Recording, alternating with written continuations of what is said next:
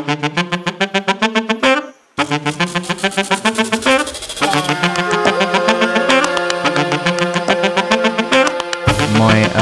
narrativizing mind is very active. It's this invisible frame of reference that you carry in your head. Life presents all sorts of adversity, and some adversity doesn't feel like adversity. It's sneaky. Could I interview you for my space gas? What the hell is going on here? Like, literally. My earwax? Mixed with, I'm not sucking on that. Low grade gay going on right now. Tiniest suck going on. I'm like, I don't want. No, it was when you said it. I was like, what? I don't want any of that. What did you talk about in your latest podcast episodes? I haven't had any in like a year. What were the last ones you remember? The last one I did, I interviewed my best friend who was dying of cancer at the time, and then around that, well, no, she wasn't dying of cancer. She had a terminal diagnosis, and then I interviewed her after she did a shamanic healing with my friend, and we talked about like motherhood and parenting and like her whole story of like, because my podcast is all about triumph over like challenge and how people like literally overcome things that are like next level, but they somehow get through it. And for her, it was like going from being pregnant with a terminal cancer diagnosis at the same time, not being able to go through chemo because she didn't want chemicals in her body while she's breastfeeding, and then fast forwarding to getting diagnosed with cancer again, and then beating that. And it was like a 5-year journey for her. And so we just talked all about that. And then what was chemotherapy mixed with shamanic healing? Well, what happened was she had a bunch of like mother rage that was contributing to manifesting this tumor. What's mother rage? Like when you're just so angry at your, like the mother line of your family. Okay, And it's so, not to do with pregnancy.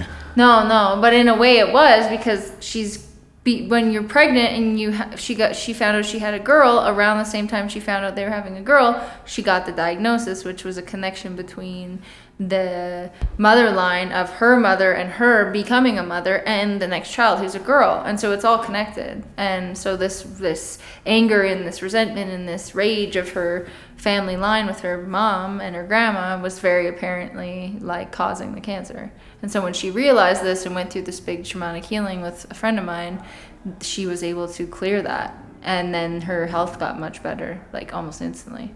How did you find that out with her, or that was your friend? No, I had a vision that it was because of her mom, because it was like I saw a vision of her tumor yelling at me, and it was her mom's voice. And I was like, your mom's voice is in your tumor and it's yelling at me. Oof. And she's like, and I said, I know it sounds weird, but I think I know what you need to do. And then, we've known each other forever. So she said, okay, like what do you recommend? And then I told her about the shamanic journeying and healing route, and I said, I'll pay for your session and everything. I'll pay for like 2 or 3 sessions. It's like $600. And I said, let's do it, right? And so she did it and committed to it. And she was like, I can't believe how much better I feel now. And yeah. And she did that with your friend? And she did it with my friend, yeah. And now she's been cancer-free for 3 years almost. How do they check for cancer? What? How do they check for cancer? How do they check for it? I think with them they had a platelet test and an ultrasound. Yeah. My uncle just got diagnosed, and then I jumped online, and I'm like trying to, because I heard fasting's amazing. Yeah. And jumped online and saw the information that it's just floats around in blood maybe. Or there's like little pieces there's less pieces of the cancer, or like an offset of it in the blood when it's smaller, and then that level goes down and down. Yeah. I don't know if you ever get rid of it. Well, it's related to the balance of your red blood platelets and your lymphocytes. So if your lymphocytes are high, then that means that there's a higher amount of white blood cells that would contribute to, because white blood cells are easily, damaged. You can damage lymphocytes easier than you can damage red blood cells. So if you go through stress, fatigue, you consume chemicals, you're exposed to chemicals or toxins or anything like that, and your lymphocytes are already on the higher side, then, like for me, I'm a huge risk for cancer myself, actually.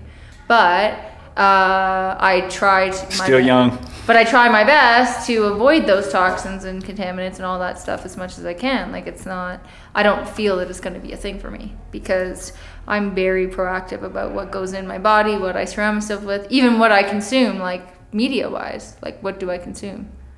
Right? So, yeah. How do you know about the cancer stuff? How did you learn about the information of the platelets and white blood cell stuff? I like to research things. Yeah. Nice. Are we? Yeah. Oh, okay. Yeah. It's good to get the microphones on. Okay. Like right away, because it's just the realness. We're not Right. trimming the fat today. We're not. The fat's too You're good. gonna trim the fat, but it's gonna be later, at a different time. At the end. Yeah. Now, I want to ask, how did you start shamanic healing? You started, how did you start, when? Oh, yeah. Well, I mean, here's the thing. Like, I live with my best friend, and just recently, just a couple of years ago, we met, and it was under really strange circumstances. Like, I was at this big, how would you say it? It was like a business academy, but it was more holistic. And there were all these people in this auditorium, and we were there, and she's on the stage drumming, and she's doing this clearing for everybody. She says, I'm doing a mass clearing for this group, for the planet. This is what shamanic healing is you're doing these mass clearings for a large number of people. So she's doing this clearing, and for some reason in that moment, I was so angry with her about doing this clearing. I was like, how dare you do this without everybody feeling like this is open and that you have permission to do this? There was this weird trigger that happened. And then after that point, fast forward like maybe a month or so, I actually got in touch with her, and I said, listen, like, I want you to know this is what happened when you did this clearing and blah, blah, blah. And so long story short, we talked about it, and she said, I think that you are actually a shamanic healer, and your potential of your shamanic gifts has been unrealized in this lifetime. And when you saw someone doing the work that you've been doing for many lifetimes, it triggered something in you, and you got very angry. And then when she said that, it was very resonant. So after that point, I asked her if we could work on some things together, and she helped me really understand what this is all about and go into that space within myself to perform shamanic rituals and healings and go into what's called the journey. And we've been kind of doing that ever since. But she believes that I've been doing it for about 6 lifetimes. I just had to remember, and that there was a trigger point where that happened, I guess, in that moment. So Where yeah. You go on a journey or like take people on the journey? You said it's about the journey? Mm-hmm. What's that process? So shamanic journeying is basically when you take something like a rattle or a drum and you basically drone the drum. You start to, like, for example, if I'm clapping my hands like this right now, that's how you're inducing the journey. That's how you're inducing the shamanic process of going into other realms and dimensions and timelines. So people that have been doing this and their ancestors and their ancestors who do this, you use that tool or that element to go deeply within you go within your mind, you go within your soul, you go outside of your body, you start to go outside of where your body is sitting or existing, and you go further than that into, let's say you're looking at the entire world. All of a sudden you're looking at other planets. All of a sudden you're looking at other beings from other planets, and they're also doing the work with you. You go into this place that is no longer this reality. And so when you're doing the drumming, when I say you're going into the journey, that is the process of journeying between this reality, timeline, and dimension to other realities, timelines, and dimensions. So you find the information about others, or you are there as a catalyst and help people go on a journey, but you go there with them to see? Yeah, exactly. So you can go with them, you can go for them, right? Though there's different ways you can do it depending on how open and ready that person is to do it. They might just say, go into this and tell me what's going on, and then you can give them a good understanding of what they're working through, or blocked elements, or even things that might be just things that maybe they had missed along their path that they need to revisit, that are like, no, you came here to learn this. This is your lesson. This is your truth. So have you had that happen to you before you met the girl? Yeah, because of my past being psychic and intuitive, there was a lot of stuff like that where I would see different beings and different energies. And even now, like, I have a sense and an awareness of where I am now, but I sense other energies and other aspects of things that other people may not be able to explain, but I can understand. I'm perceiving energy and people that are walking, like, I can right now perceive what's going on outside. I know people are walking down the street. I know there's people walking down another street. I can kind of feel the general energy of many things going on, even in this physical space we're in, this town, this city. But yeah, it all started like when I was a kid too. I was the kid that would see entities and things and say, "Oh, who's that?" or "What are they doing?" and nobody understands what you're talking about, right? So it's been a whole lifetime.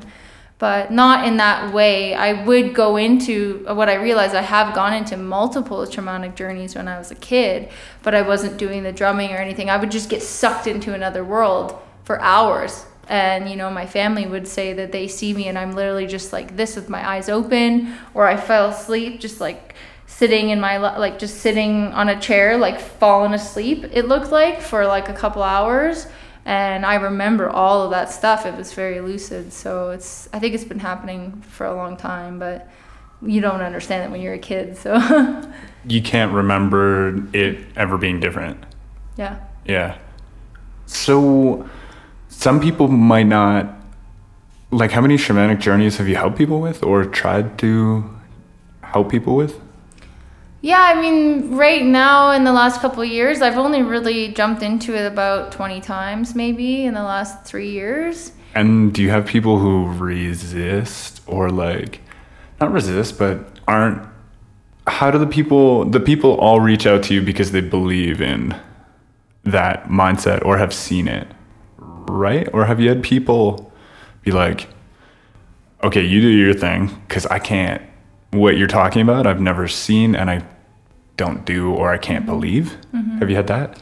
Well, I think what I'll give you is a couple examples. So the first example is when you have somebody that comes to you in your sleep, for example. Someone will come to you in your sleep and they will ask you specific questions about things. And I've actually had to, like, In a real person coming into your room, or in your sleep people? in my beings. sleep, like the energy of a person. Okay. So there's essentially, what I see it as is their spirit or their soul comes to you in your dreams and they will ask specific questions.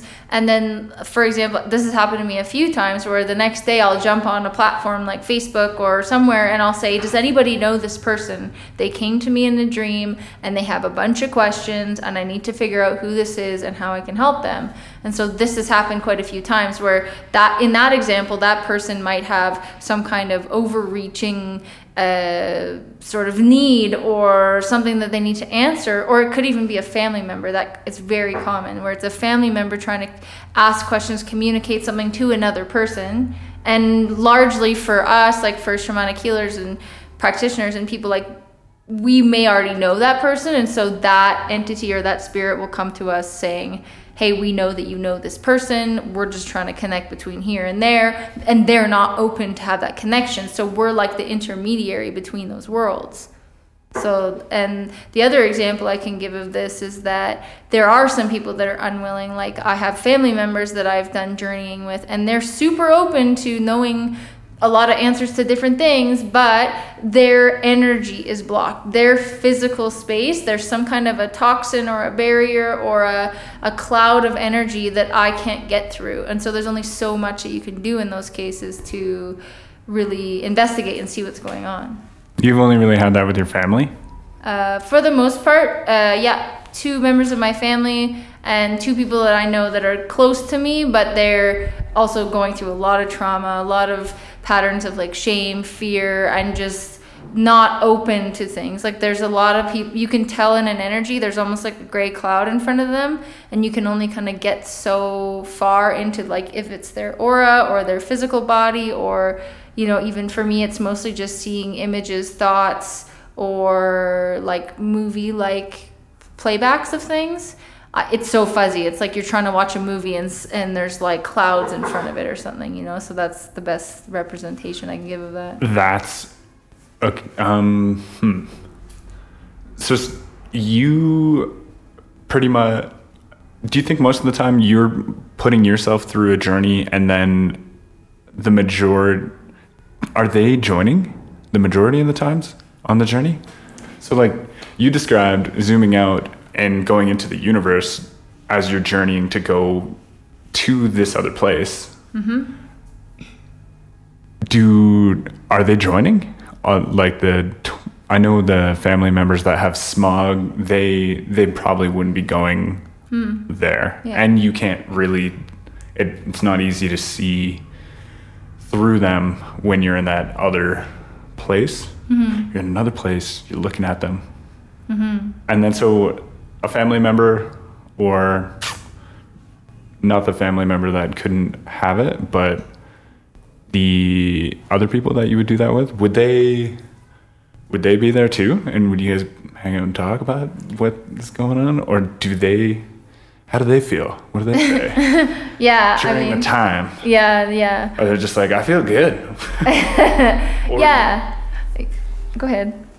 Or maybe the healing doesn't happen right there. You just get answers. But I bet it's not consistent every time. It's probably very different every time. Yeah, it's not super consistent. And what I will say too is that usually when we're in different spaces, we're not in a space you could perceive as like being at a coffee shop down the street or something. This is definitely I would say it's a place that doesn't have a lot of like boundaries or definitions. So just to clarify that the space itself is kind of like, I've met people that are floating over the hospital in my town and we're like having some kind of conversation, but we're not too far from where we come from, right? We're not too far from our houses. And there's some people where you're just in a different realm entirely. You're in a totally different dimension and you're looking at them and they're not a thing. They're not a them. They're just an energy, right? They're just kind of a blob of energy. That people might feel if they do psychedelics, I don't know what other stuff, breathing, and I don't know if dreaming's the same. Although dreaming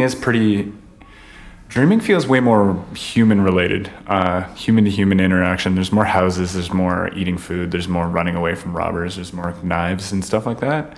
In the other dimensions, it's pretty hard to identify, or it's not even similar languages. There's not much that's relating to a human anymore, which is hard in the human body to talk about because the human body uses the English language and stuff. Yeah. And I was going to say, I'll go back to what you said too about the journey and the person going there. So typically with that, is this an example of one person or all the people? I'm just going to speak. Yeah, I'll just speak generally about it. Like, so there's a lot of time. So let's say I'm journeying with a friend of mine or something.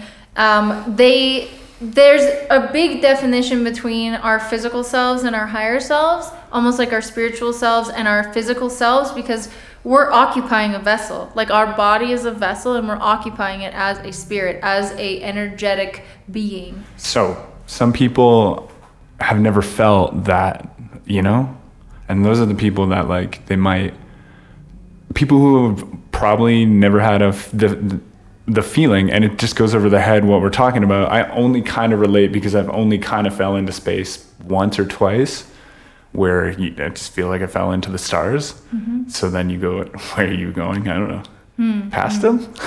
Maybe? Yeah. Maybe they go away and you're like past them at the next level. Yeah. Just for a reference point, I'm thinking of like people like my brother or some family members that I feel like they've never left and they don't know or feel that way. Right. Because they've only been so sucked and attached to their sensory organs within their body their whole lives. Yeah. Although they might not know it. Because even being sick with the flu or these stomach bugs, and we've been through them. I felt like so hot and cold and like hallucinating and no, it's more like dreaming. That's more like dreaming. Yeah. Okay, so I'll give you a good example of this. So sometimes what we do in shamanic journeying is that we go through almost like a surgery process. So typically when a person would go into a state like that, like let's say we're talking about someone who doesn't have a concept of this, This would be kind of like if you hold your breath for a long time and you feel really floaty and maybe you pass out, you don't have enough air or something, right? It's similar when you go into surgery. They give you some kind of gas and you go under, quote unquote, and then from there, someone might perform a surgery or do something, but you're not aware of it, right? Yeah. And so with us in shamanic healing, it's very similar where we might take somebody, but it's not their physical self. We're working on an energetic level. There's an energy we're working on. So that performance of like a surgery, let's say for the example, would be us taking that person somewhere and doing healing on them in a way that they may not be open to physically. Like they may not want to consciously do that, but they did give us permission to do that. They're just like, I don't know if I can go this deep. I have a lot of trauma, all this stuff. And so we're working on things that are on a different level, or within a different layer of them as who they are. Yeah. Yeah. And then those people, for example, might not have seen that layer in themselves. Yeah. Or know how to communicate with it. Yeah. I don't know how. I don't often. Yeah, you were saying the difference between your body self and the higher self. Mm-hmm. That's in reference to the last parts of things you were saying. What's the fine difference, or why did you want to bring that up? Oh, just because I think it's good to define that some of the things that we are doing in the conscious reality and some of the things that happen in the unconscious reality can impact both of them. So like things we do in the conscious reality, like we think about like smoking or drinking. If you drink and smoke enough, we consciously know in this reality that if you do that too much, you might have an effect. You might have some kind of a long-term effect in the future. We know that. But sometimes, for example, if you get upset at someone and you yell at them, maybe that will have an unconscious effect on that person's energy that carries forward. And so we don't see the impact of that. We don't understand that on a conscious level in the physical reality. But that thing, that moment could impact somebody energetically, spiritually, and outside of the consciousness of just their day-to-day. They might just completely move on like, oh, today's another day and it's all good. But there could be a part of them that has been impacted by that moment. So just to define that those two things, like the reality that we live in as a physical body and the reality we live in as an energetic body, there's a lot of overlapping, but they do impact each other. What happens when we sleep impacts what happens when we wake up as well, and vice versa. Yeah, some people would say, like, just diving in. For me, I'm thinking about when people yell at me and then I'm really bothered about it. And sometimes it's way longer than you think it should be, and you're mad at yourself for that too. And I bet some people would have it like their whole lives, and like something that someone did, some sort of yelling or even combination of just wild stuff at a party could make someone obsessed with an idea that could later like give them cancer because they just kept bringing it up their whole lives and like kept it inside. But that makes me think of my versions of it and being in my mind and not really connected to that exterior realm. The only thing I could be open for and thinking is that exterior realm relates to the mental and physical, and not a parallel, but like it crosses at a point, and then you meet at that cross point and you go into the spiritual place, which you can't recognize because you only recognize being in the human body. Know what I'm saying? Yeah. So do you started seeing or like slipping into another dimension? Do you call it something? What do you mean? I don't know, the spiritual place.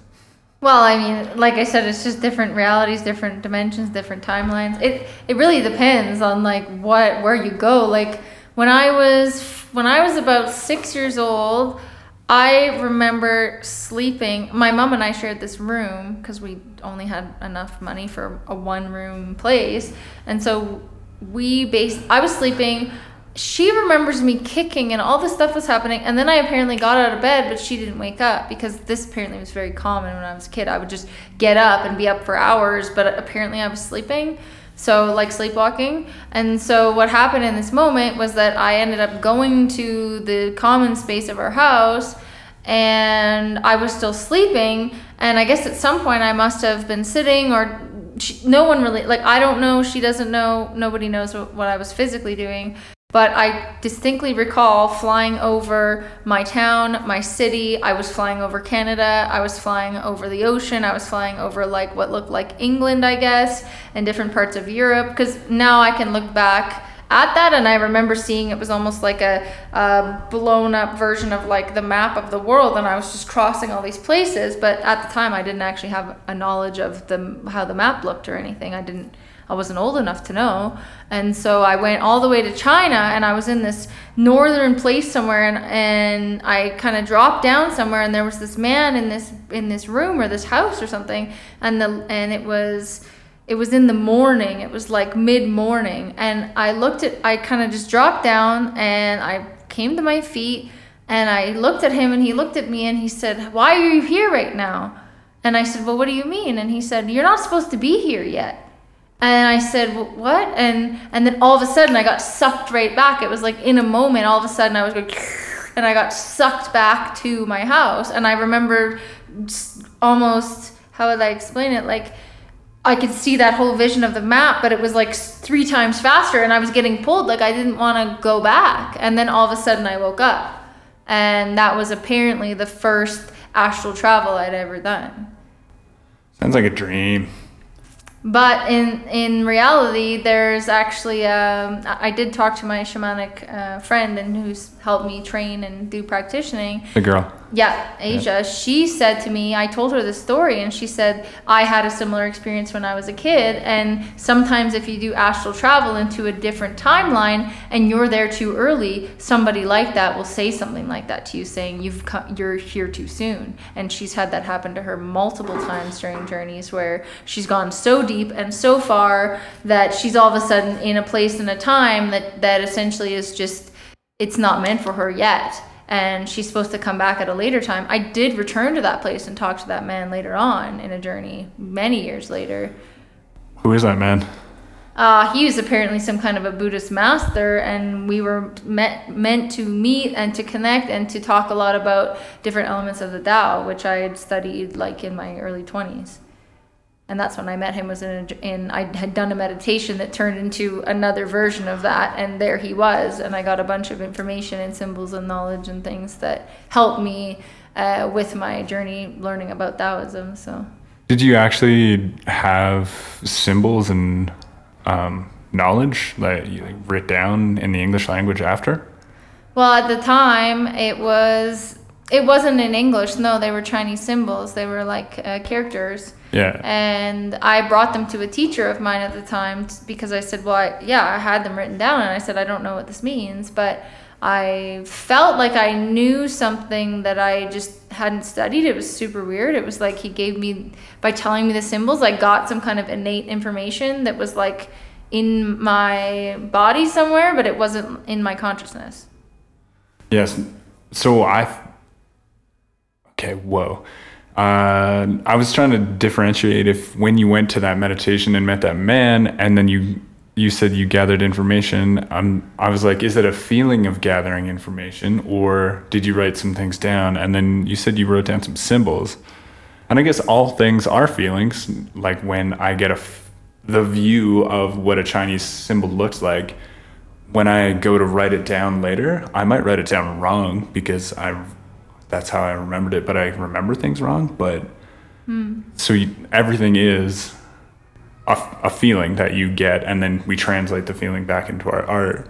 It goes through us. Mm-hmm. So did you feel, was that confusing to feel like you already knew something? I don't think it was a big surprise. I just didn't know why I was receiving that information from the guy, because it didn't seem like I'm like, well, I'm like 22 years old. Why am I getting the information when there's all these masters of the Tao that I work with in this place? Like, we've been going to ceremonies and doing things together. Why don't they go see the guy? They know way more than I do. I don't even know. Like, that's why I took it to this teacher, because I said, I don't know these symbols. Why am I getting the information? But in reality, when someone like myself, who's been contacting other realms and other dimensions their entire life, and probably before then, there's a path. It's not to say that that's chosen necessarily, but they know that you can be a channel between worlds. So they're going to utilize you in that way to transfer information, to transfer knowledge. It's been well documented in a lot of nomadic cultures, in indigenous cultures, and even here where we are in Mexico, there's a lot of accounts of going into different trances and places, and this information that they've never gotten just comes in out of nowhere. And their medicine person or their shaman is the one that gets that information. So do you like calling yourself a shaman or a medicine woman or something? Yeah, I mean, I don't really here's the other thing too, is it's not something I would really put out there, because the work I do primarily isn't even here. It's the work I do with people here is here and there, but there's a lot of stuff that we're doing in other places, other realms, other dimensions and timelines. So it's almost like talking about it can be irrelevant here sometimes, especially with people that are kind of unaware of what that all means. And it's hard to decipher what it all means, or it's hard to bring any information back and translate it. You have to I don't know, how can it possibly translate, actually? What the hell? That's a weird theory. So when you go and you're there in those places that don't speak our language, how the hell do we ever translate anything? We just do the best we can within our human form to tell another human in the English or whatever language we use. Is that unfair? Or I guess that's how all translation systems work too. Between Japanese and English, they kind of just guess the best, though you can never translate something directly. When you learn another language, you start feeling new emotions because you get new words that don't exist in your language. Yeah. Whoa, so we're just translating information the best we can from what we go through in the other dimensions that are another language. And then so it's hey, what's Japanese like? Or what's knowing Japanese like? It's I can't tell you that.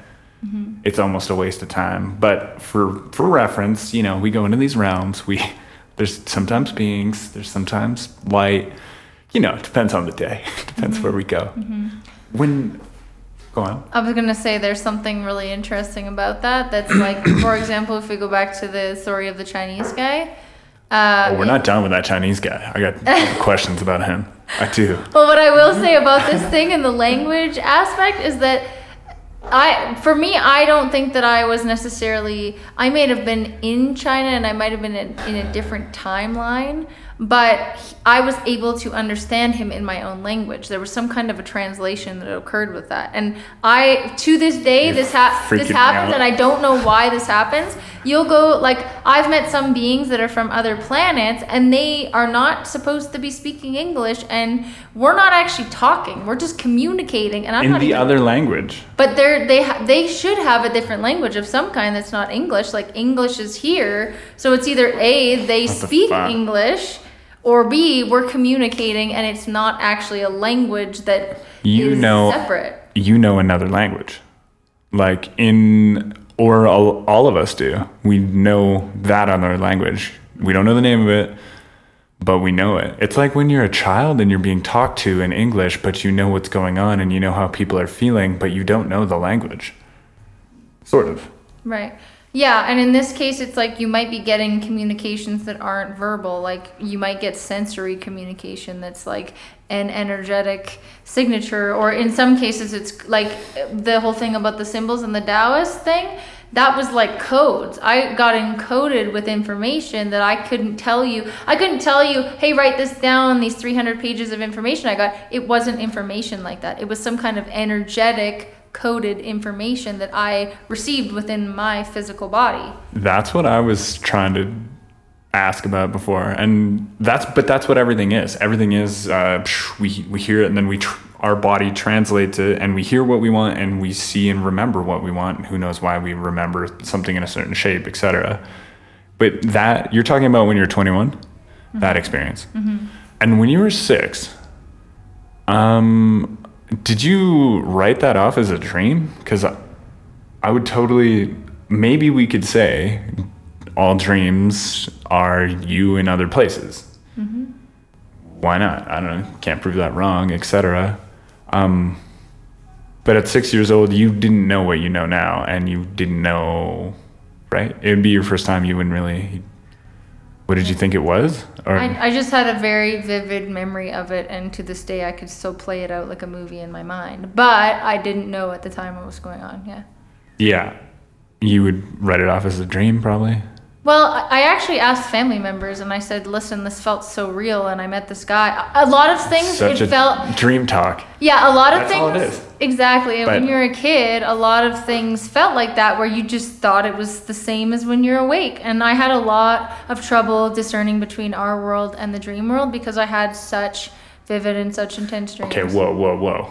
Do you believe in dreams then? Because if you were in a dream state, like in between sleeps, and you were in a dream state, I'm open that within those states, there's weird things that happen that we humans talk about, dreams, like, yeah, I don't know why, I'm just driving a hot dog car and I saw you, and don't know what that means, or like, and like space and time can be a little bit bent. Yeah. Are you open to that? Do you have that? You have those. I don't know what you mean by do I believe Dreams. in dreams, though, because I think this is a weird concept. I've looked into this a lot, and what I can tell from my own Believe in experience is that we are doing a lot in our dream state in the same way that we're doing a lot in our waking state. But it's the consciousness that we occupy that defines that. Like, if I'm dreaming and doing something, and maybe it is in another timeline or whatever. What I mean by timeline is that it's not in the now and it's not in the past. Maybe I'm working in a future timeline. I can be working in a past timeline as well. But like, if that's the case, then, we haven't been able to figure out yet if the dream state is as real as the waking state. There's only theories about it. Yeah. Okay. I slid. I'm loving the dream state. I slid out. Did you start describing because when you're going through a shamanic state, that I would say isn't very referenced close to a dream state. I think it's another state. So I'm open to the dream states being super weird, and hot dog car bending reality in Berlin, saw you there. Why? Like, it makes no sense. But within dream states too, we can have we can talk to our grandparents, or we can talk to past ones and stuff like that. So, and this is when I see and have heard in the waking life, like I watch people they just like knock out for 30 seconds and then they come back and they're like, I just talked to my dog, or I just talked to my grandma. Mm-hmm. I'm describing that time in humans before like a deep REM sleep, whatever the hell's going on there, like whatever, if there is work going on, whether there's some reorganizing and it just feels great to sleep. That's why we do it. But in between those states, you can have really whack dreams, and you can go to Egypt and you can like align yourself with two pyramids floating there, and it was perfectly real. And then you got like the next numbers of pi in the sequence, or you saw like perfect sequence of pi and you can remember it. You can get both of those. And then now, what I would see in waking life describing a shamanic experience, like someone banging on a drum, it's not like when they're going to sleep. It's like another parallel. It's like another line through the different dimensions that it's a different kind, totally hypothesizing. It's a different kind of state that does run into sometimes similar states of like, it would maybe cross the dreamline place, and like maybe that's why in dreams you can also access in the dream state like a shamanic state sometimes. Like they're kind of all bound. Well, and it's kind of all. I wouldn't say there's any separation, because even a lot of brain researchers, they talk about the different wavelengths, the beta, the alpha, the gamma wavelengths that your brain has to go into something like a REM state cycle. So if you look into any of the theories of how we achieve a REM sleep state, it's because of the oscillation of the wavelengths of our brain, basically our brain activity. So if you can get to a similar brainwave pattern and activity doing the journeying as you would, let's say, being in a REM sleep state, you are able to access that. And a lot of healers and shamans and people that do this kind of work, they have a theory and they believe, and many even indigenous tribes, they know that when you get into that state that you essentially can access other realms, dimensions, and timelines. It's like the gateway that opens you to those places. So can people do it without a drum, or like without? Do you think people are? I would almost argue. Okay, I got two things. One is REM sleep is the deepest one, and it's not likely where you dream. I think it's before the fat. It's the fat. Cut the front and back. When you're falling into REM sleep and when you're coming out is the likely times of dreaming, I believe. But I would also say maybe you are a person that, because if we're talking about those directions, parallels, and perpendiculars through, okay, in my mind, there's a game like pick up straws. Yep. All the straws crossing each other. Yep. Waking life is one straw, and there's all these different fucking dimensions that sometimes intercross. The red straw crossing the blue straw, dream state crossing the red straw. Red straw is real life. Real life, where you sleep, is where the dream state crosses. Sometimes, and the straws are malleable and moving all the time. Yeah. You might be walking around more in so maybe those straws are defined by the brain waves, the change in brain waves that we experience. Alpha, beta, the other one, delta. And different humans would walk around in different brainwave states, and then therefore, or they're born with it for whatever reasons. Therefore, they would be, like, I would say you would be on a brainwave state closer to one of, or like closer to the shamanic ones, closer to the dream ones, or like maybe your red stick is really thick, so it's touching more of all the other dimensions. Something like that. Yeah, I think that there's probably some validity to that for sure. That's a big analogy, and how I'm Yeah. No, definitely. And I think that's pretty accurate. And I think that a lot of folks like myself and friends that I know that do any kind of healing work, we are very much closer to that state. I know you from... have told me you fall into it sometimes. Yeah. And it's interesting too. I was going to say that a lot of people that I've read into that are indigenous, or that they know about indigenous history and different oral traditions, even indigenous tribes of the US, they had their shamanic healers and people that were going into those places. They described them as being so close to the dream world that they were almost I would almost say they were borderline on the side of being, I don't know, crazy or in a state of lunacy, because it's so tricky to define when you're in the waking state and when you're in the dream state sometimes. For you, it's hard to decipher, you mean? I'm saying in the example of those folks and the people like myself and of healers especially, Defining. people that are more energetically based, like they feel more energy than they might feel like just somebody touching their hand or something, right? Like someone coming up to them might be more energetically stimulating to them than somebody physically touching their body. Yeah, you're talking about, you're reassuring kind of the idea of the people who are close to the dream state. Yeah. And for sure, I feel it. And I get I don't know, defensive, because I don't know what it feels like to go through the dream state. Just like the analogy of, tell me what it's like to know Japanese. What does it feel like to know Japanese? I don't know. So then when you speak sometimes, I get triggered sometimes because I don't know what you're saying, and I'm like, that's not real. Because I don't know Japanese, and I don't feel that I've slipped in it a few times just with breathing exercises and psychedelics, I think, mainly.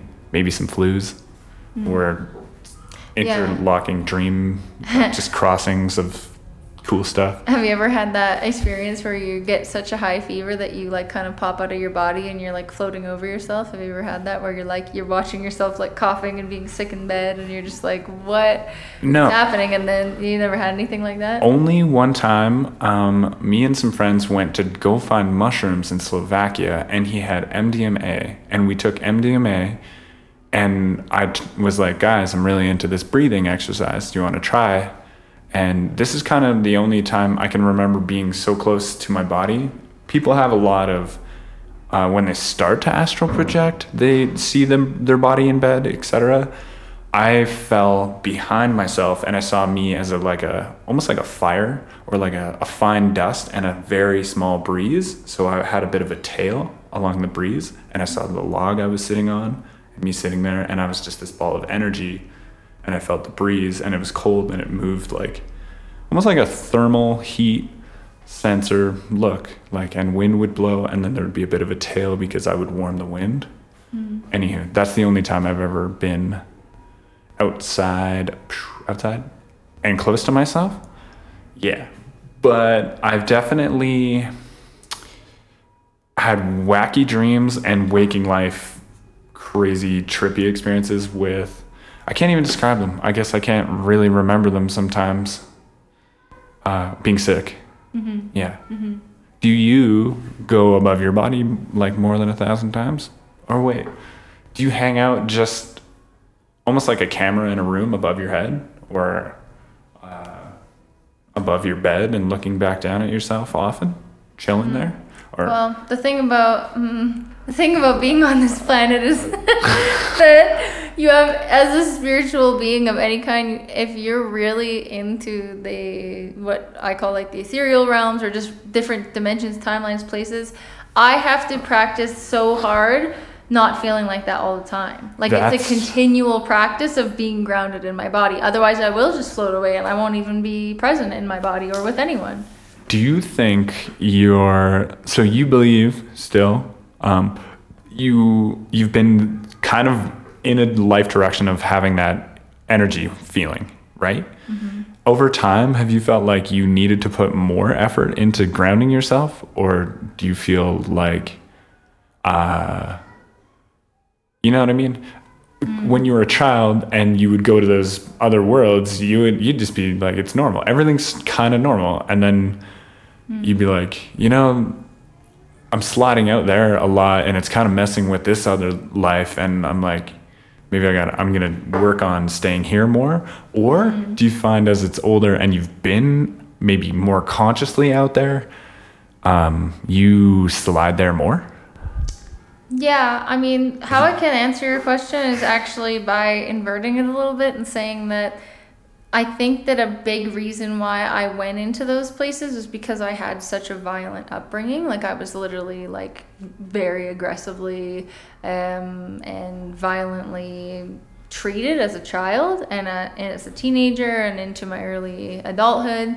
So I think a lot of it, there were times when I would sit there and so much chaos would be going around in my life, and I would want to be sucked into those places at some points. I would be sitting at some point I was going through testing to be put into institutions because my family thought I was literally just gone. Like I was just out to lunch. I wasn't responding to things. Like there were moments when I would just be on the extreme of one emotional state of another because of all the chaos that was going on. And so I think truly, to like answer your question properly, it's that I think my whole life I've been a spiritual being in a surrounding of just this really like toxic, very oppositional energy that's never served the spiritual being that I came here to be. So I'm now coming into a place of embracing it and talking about it and understanding it fully in the last few years. But I used to like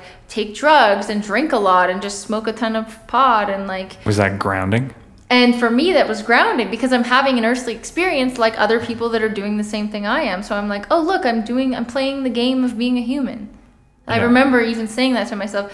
Oh, I'm like, they'll know that I'm like part of this, part of them. Like it's such a weird headspace to be in. Yeah, because you're like, I'm human, I look human, but it was a struggle for a long time, and there were times I just said, no, I don't want to do this. I don't want to be a spiritual person. I want to be normal, and I don't want to do this anymore. There was a big shift in that happened a long time ago. In my adolescence, when I didn't want to go anywhere into different realms and be spiritual in any way, or I just wanted to shut it all off. And yeah. Oh yeah, you said I don't want to be human. I just want to be normal. And then for you, normal is feeling in that brainwave state of a little bit closer to. Well, you slide into. It just naturally happens. You slide into different dimensions. Yeah. And it kind of was between both. It was like there were times when I really embraced that, but then the world around me was not willing to embrace me, or it was the opposite. I know why. You know why? Oh, he's putting his hand up now. He wants to chime in. Because they haven't felt it yet. They don't know what it feels like to speak Japanese. They don't know what it feels like to slide into those realms. Can I ask, did your parents do any of this stuff? I'm not with you. But before, like, are they shamanic healers? Are they psychedelic users? No. Yeah. My family's very conservative. They're very in the body, is how I would describe it. They've been spending their waking conscious, air quote, hours in their body experience. And then so for you to say these things, you are going to these other places. So from me, in my body experience, just hearing you say that, and especially in the past, I don't know, we've had the time of day now to feel or to hear more from so many people. Or we're at peace long enough that we have time to listen to people who are where we would just not understand. We may like fight them or lock them up or say they have conditions, right? Or purposely lock people up to give them conditions, whatever. A lot of variety. That's why they didn't get it, right? They were never there. And then the majority of people haven't been. No. I don't think, yeah. And I think if you told stories like this, it would be I think even for anybody, like I would never like hold that against anyone, because for anybody it's a road trip, right? And especially like you said, of not experiencing anything like that, it's like, what does that even mean though? it can be sometimes triggering. I'm just like, who do they think they are, knowing that? Or like what are they talking about? Or it can go right over your head. You can't even hear it because I don't know, your brain's just like, no, there's nothing outside of space and time. Like, I can't hear that person. Like, they're not putting words together that makes sense for me. Yeah. And I think I've mentioned to you before, because we've chatted about this a little bit, I think before, that, I can only speak from an experience, and experiences like mine, I can never say like this is real anyway. So, I mean, that is a trick as well of all of this, is that a lot of things like this can be theories. Some people think the earth is round, some people think it's flat, some people think it's a box. It's like we don't even know the answers to some of these questions. So even these experiences, I always tell people, take it how you want to take it, because it's my lived experience, and I can say this is real for me, but I'm not going to tell you, hey, go to this place with me, because maybe that's not something that's real to you, and I don't want to put any definitions on that for people. I know that we have the capacity to understand that our world is unlimited, but that also is something that's going to take time, and that people have to work into these things, and I'm not going to push that on anybody.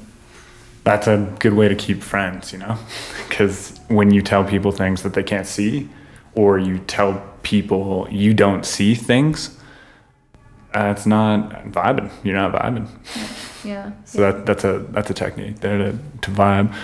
I had a question on because we said the majority of people probably don't go to these realms. The majority of there's no because everyone's an individual, actually, there's no majority of anybody. There's just some similarities. Then I thought, we can't all be shamans, or like we can't all be any one single way. I guess maybe that's the answer to this. But then I'm like, who's designing people that don't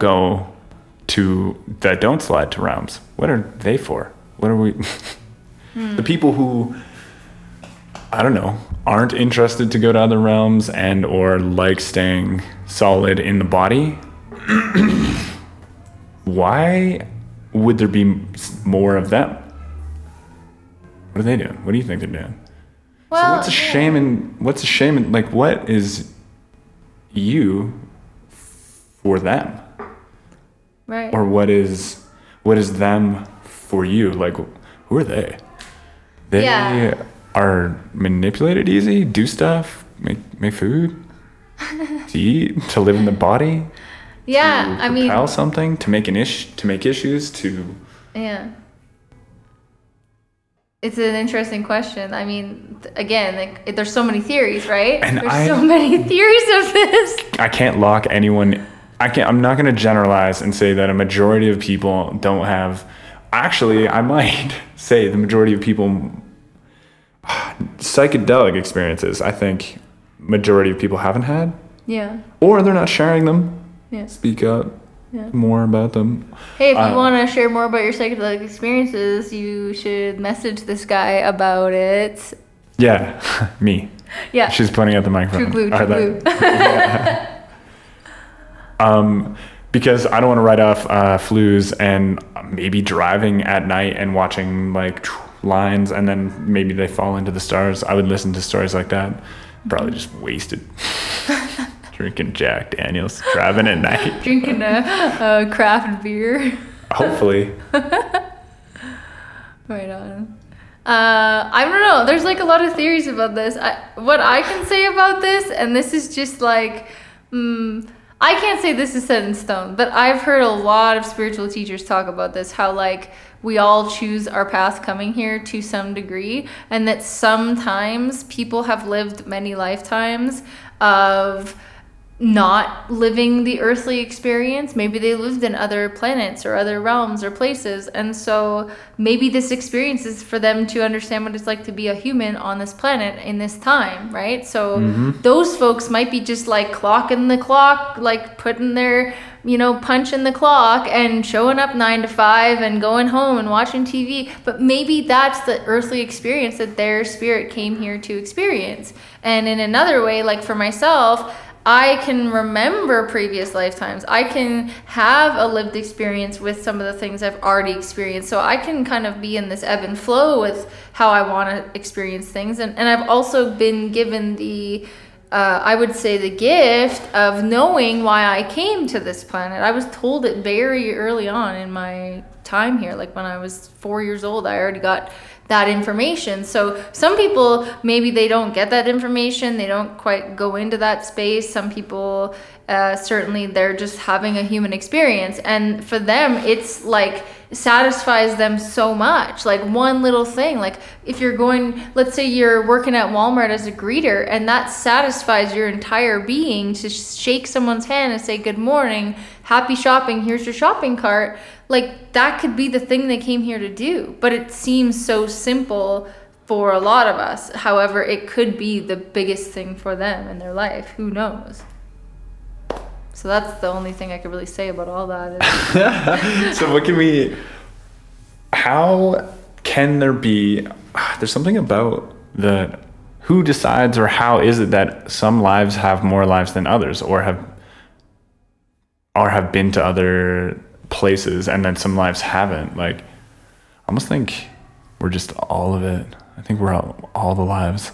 And maybe there's some kind of a decision-making process somewhere. I don't really know personally. Like I know that there's obviously predestined timelines. There's a lot of precognition, or for example, like just being aware of where you're going to go next. Like your parents and your siblings, and like what sort of the general theme of what you're going to experience. Like for me, I had this lifetime was going to be about essentially the transition between living such a traumatic childhood and a traumatic upbringing, but being able to completely turn that around and to understand how to live a life of my own design. That is why I came here. I came here to shift the perspective of trauma, to live a really powerful, really aware and conscious life. But I had to go through all that stuff to really understand how important the shift was, how to flip that. And some people get stuck in the trauma. They get so stuck in it, but their journey is very similar to someone like mine, where they're literally enduring the craziest of crazy stuff so that they can flip it and essentially see the silver lining of it all, to really understand like why you would go from that struggle to somewhere of really appreciating and understanding and having gratitude for your life. God damn.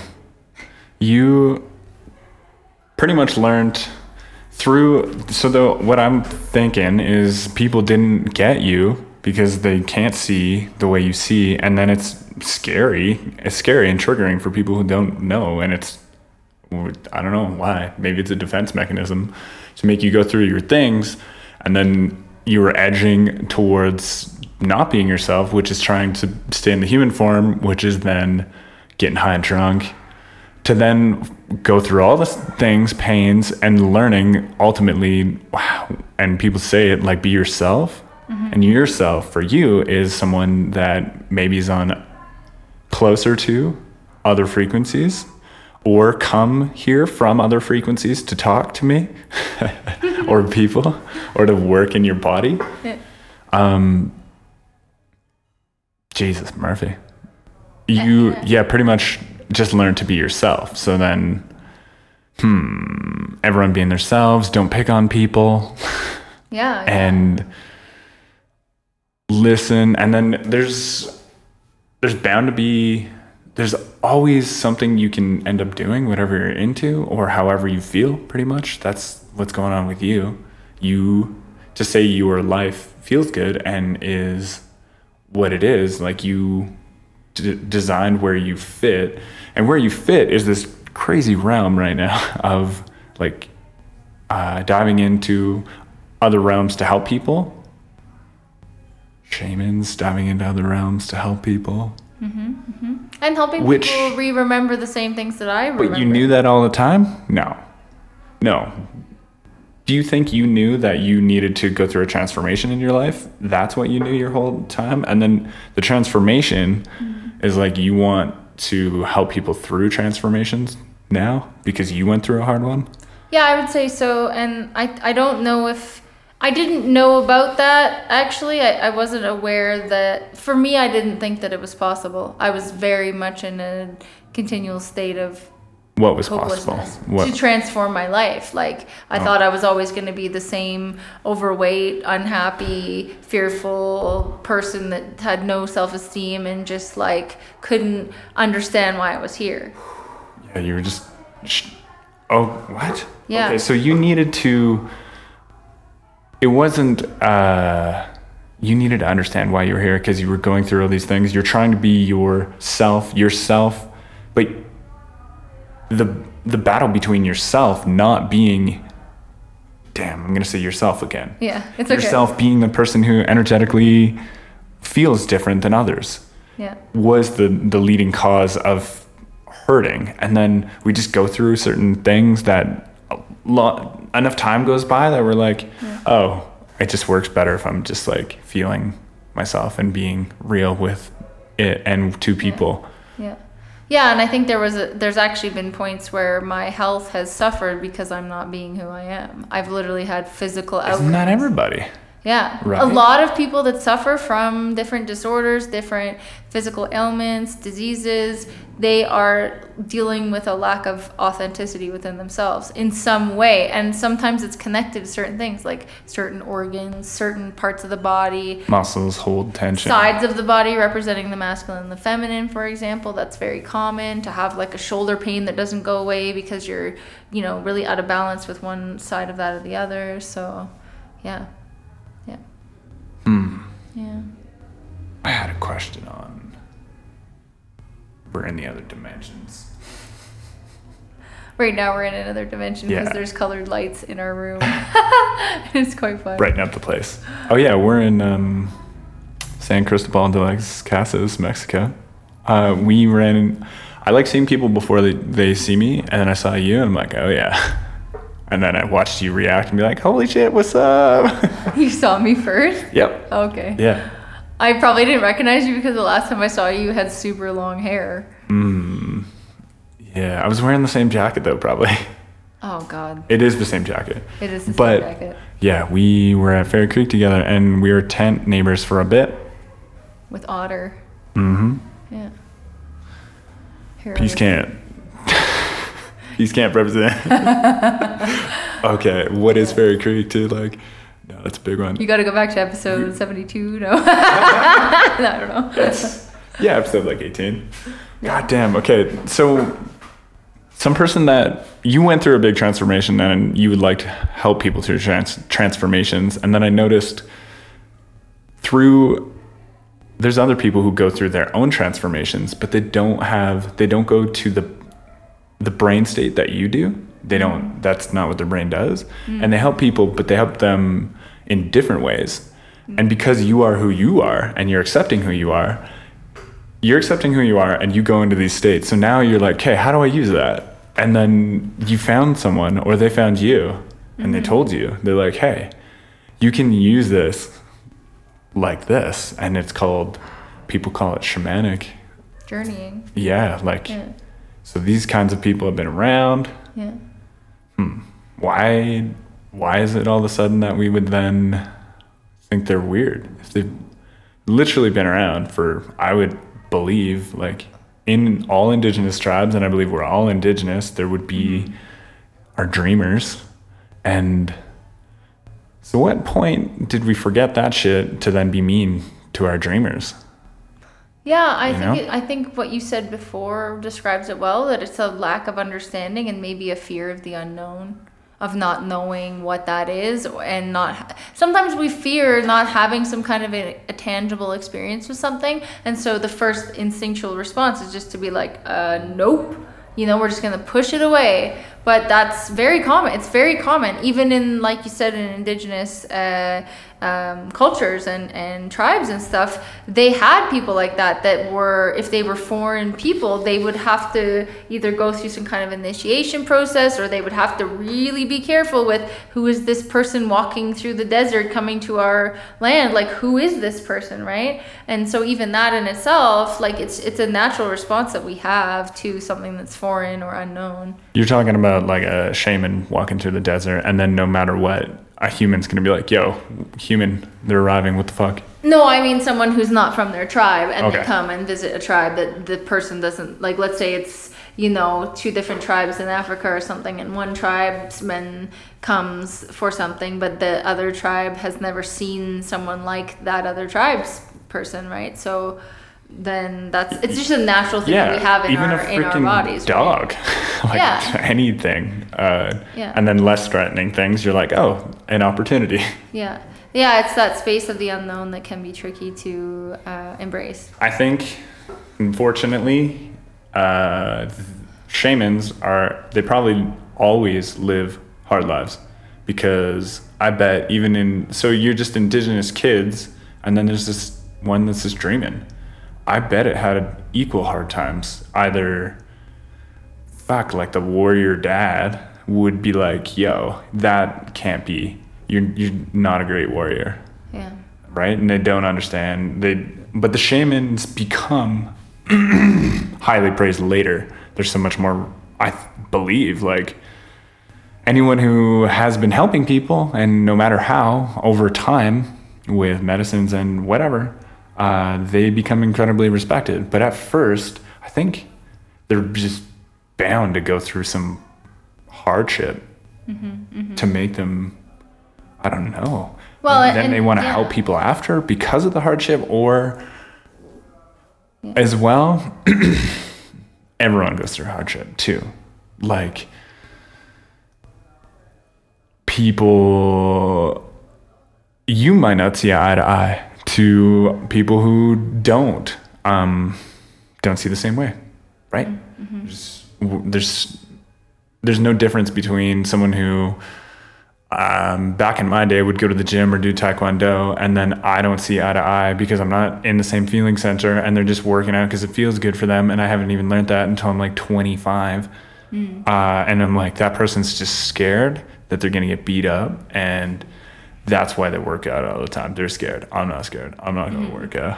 I'm seeing things my own way. That's like, it's not abusing and hitting somebody or like yelling at them for being a certain way, but it is still outcasting or slightly abusing or and for us it might just, it's in simple terms, it could just be an inherent bias, right? So what we learn later is to, like, what works better is to just accept shit that is different and suppress the fear thing. Well, and I think it's just, I wouldn't say it's suppression. I think that we have room for all things. Like, the biggest thing I've learned being in St. Chris, for example, is embracing the darker aspects of myself and understanding that if I do have anger and I do have shame and I do have fear, well, I'm going to look at those things. I'm going to walk into them and be like, hey, buddy, what's up? Let's look into this. What is up? Yeah, because it's part of our entire authentic experience. We can't just suppress something and say, oh, well, my fear is not important right now. Well, maybe your fear is important for some reason. Maybe the guy at the gym just has bad vibes and it's not someone that's in alignment with your life, and it has nothing to do with them or the gym or what they do, just the guy with vibes that do not resonate with yours. And that's super simple, right? So we do have to be very mindful of those states and be with them. We can't put them away. We can't put them in a box, because they're just as important as the goodness within us too. So you're saying at a point, if I'm just looking at that person because of it is just a vibe, and I don't even say anything, you're saying that I should still look at it as like, well, that vibe's important to feel, thank you, like, because I shouldn't outcast the person. No, but you don't have to engage with them. But sometimes either. You're right. Yeah, and you don't have to engage with them. Yes.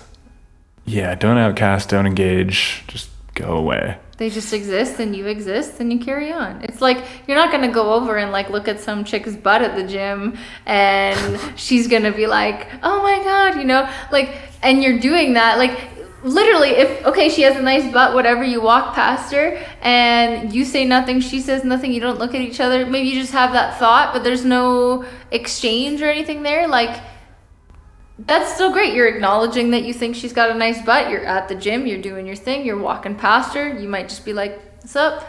But there's no extreme acknowledgement or engagement of that thing, right?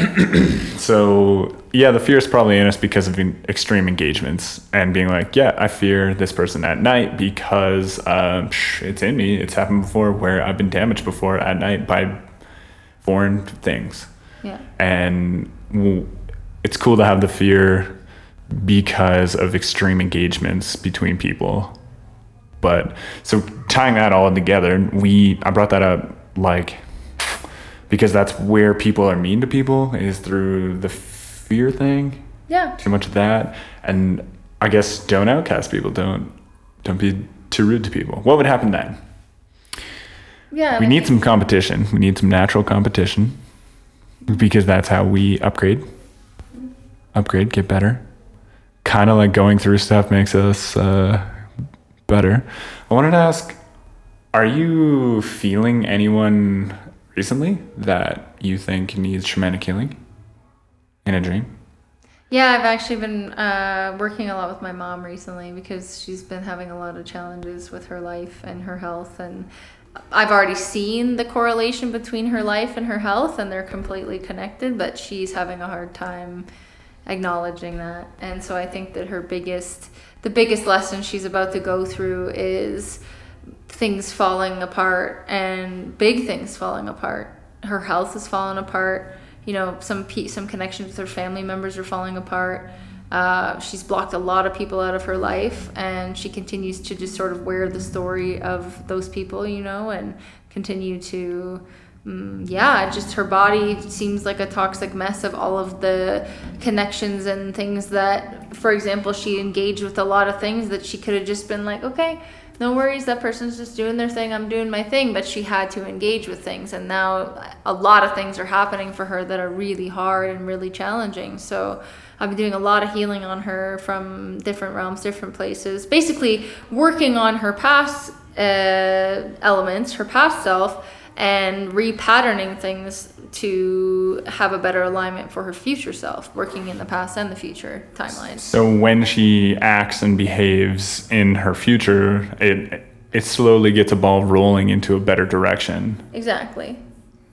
I'm trying to change that timeline for her, because I know that it's possible, and I know that if people like myself have done the same thing for themselves in a relatively reasonable amount of time, then she can do it too. And if I can try and do it on an energetic level, then perhaps maybe it will help in this current timeline. How do you do that for her? Basically within that, there's a lot of repatterning processes, and how would I say it? It's almost like you see someone and you almost see them, but they're kind of see-through, like a ghost or something, and you just try and like re-establish and re-strengthen that visual of that person. So for her right now, she's got a lot of green and brown and gray colors in her aura, for example, and I'm trying to like clear that out, and even parts of her body that are she has an infection right now.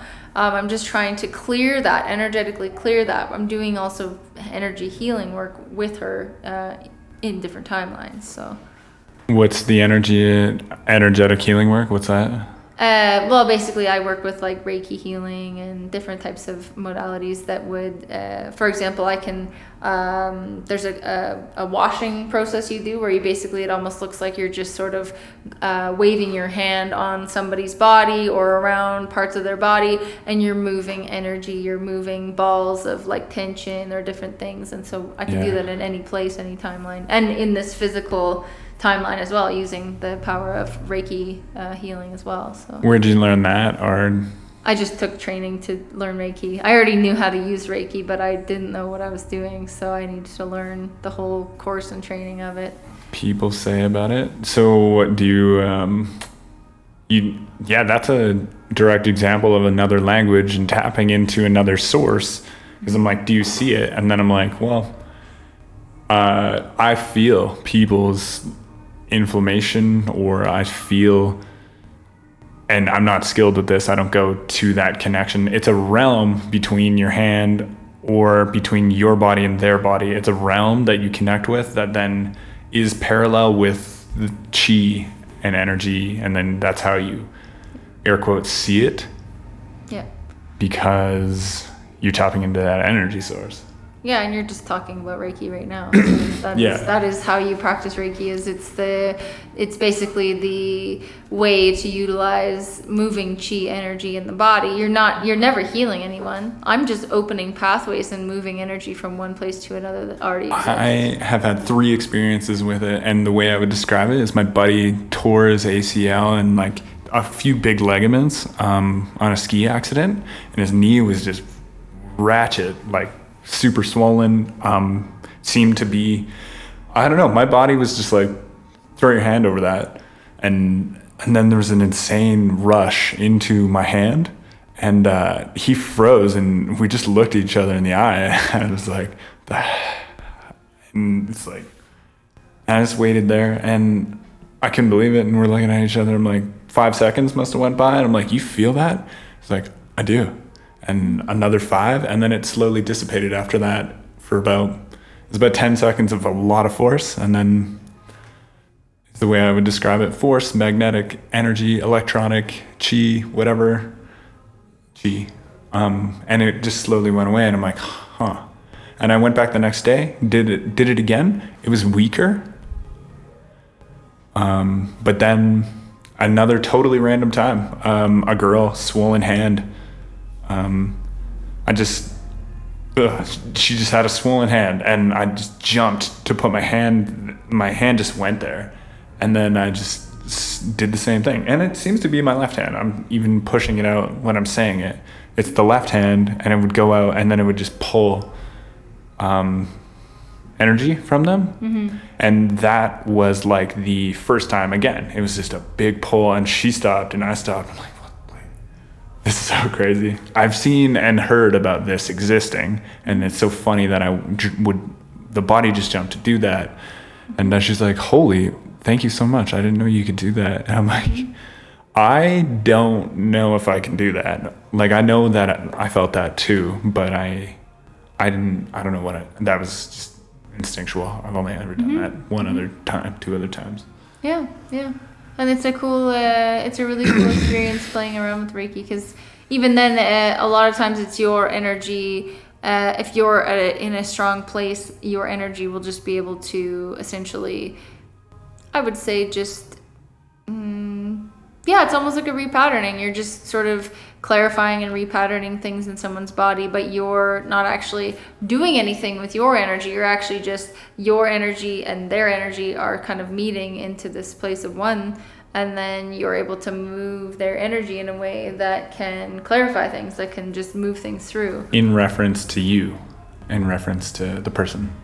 You're not doing anything, you're not saying anything, you're not pushing, you're just there. Same with, I guess, 2 phenomenons. Humans like start blinking at the same time after like 5 minutes of conversation, something like that. Or hugging someone for more than 10 seconds can slow someone's heart rate. Like, you're just there, and it's a reference. And it can, hugs feel good too. Maybe they feel good because the body has a reference point. Finally, it was like so out of ground, it was going fast and slow or whatever, heart rate wise.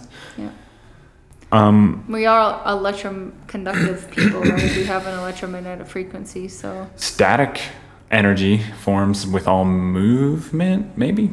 Maybe some degree of static energy is created with all movement, all friction.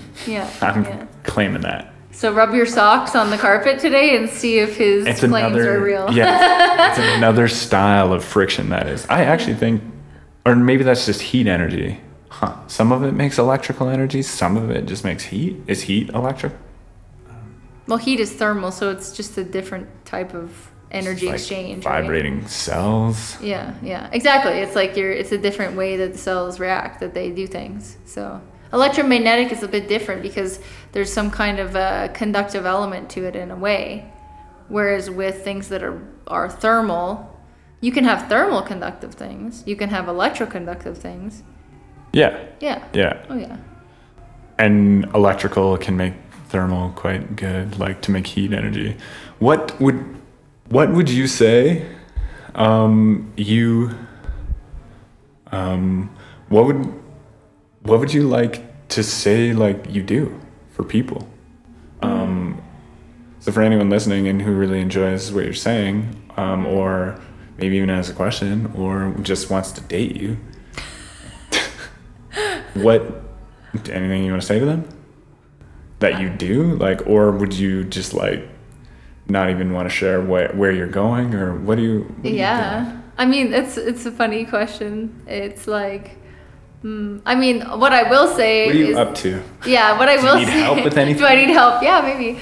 Well, you know what? Right now, I think the biggest thing I'm working on is really expanding my offerings as a coach and a guide, like someone who does healing and mentorship, to include some of this stuff, because I think that I've always struggled to embrace that and to, like, I can be authentic about it, but it's been really tricky bridging the gap between just being who I am and trying to offer that to somebody that would then exchange me for like something like a money, you know? Okay, what was the thing that you would like to share? You would like to teach people to know how to do this, or you would like to do this with people? I'm saying working more on like the psychic, intuitive, spiritual realms, doing healing work, working on other people that they have in their life that really want to clarify things, and just, you know, get rid of the crap, get rid of that subscription to the inauthenticity of who we are, and to really reclaim who we came here to be. I think that's a big thing that the world is calling for right now. That's one big looping message that I'm seeing with you, right? You just, to find yourself and to find more peace within your life and your surrounding people, was just being you, which is on some other frequencies. And people that are ready to get uncomfortable, because it's sometimes this stuff, you could be just like cruising on your sailboat of life, and you know the seas are just chill as heck, right? But you know, maybe you do have to stir some things up a bit to understand where you're going. And that is a really, really active part of this work, is that you have to kind of tilt things a little bit and get uncomfortable, because some of it is uncomfortable. Trauma is uncomfortable, and getting out of your comfortability is obviously uncomfortable, but you're basically removing that stuff so that you can go into places of being who you really are. And currently a lot of people are not operating in authenticity with themselves. So it does take a little bit of uncomfortability for sure, but it's always worth it. I think people as well, the world, so therefore, like after a second, now the world has changed. The lights in this room change every second, and I have to get used to that, and our bodies change. And then so we do go through natural processes too of needing, like, re-observing the world and learning to be authentic within this new world and these new stimuli. It's like, well, how do I feel about that now? I didn't even know that existed until now. And it's like, I'll deal with that later. And then you don't.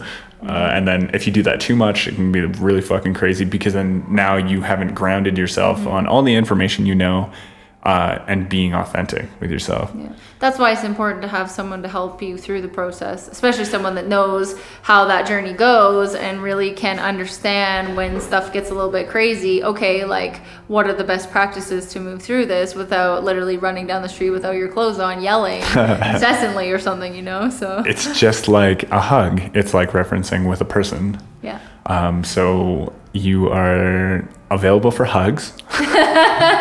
Yeah, if you're in Sayulita or Los Cabos anytime soon, just come find me on the beach. Nikki, and offering services to help and hugs. And would you give one, like, do you have a piece of advice or a little trick that you want to remind people, like, to be more authentic?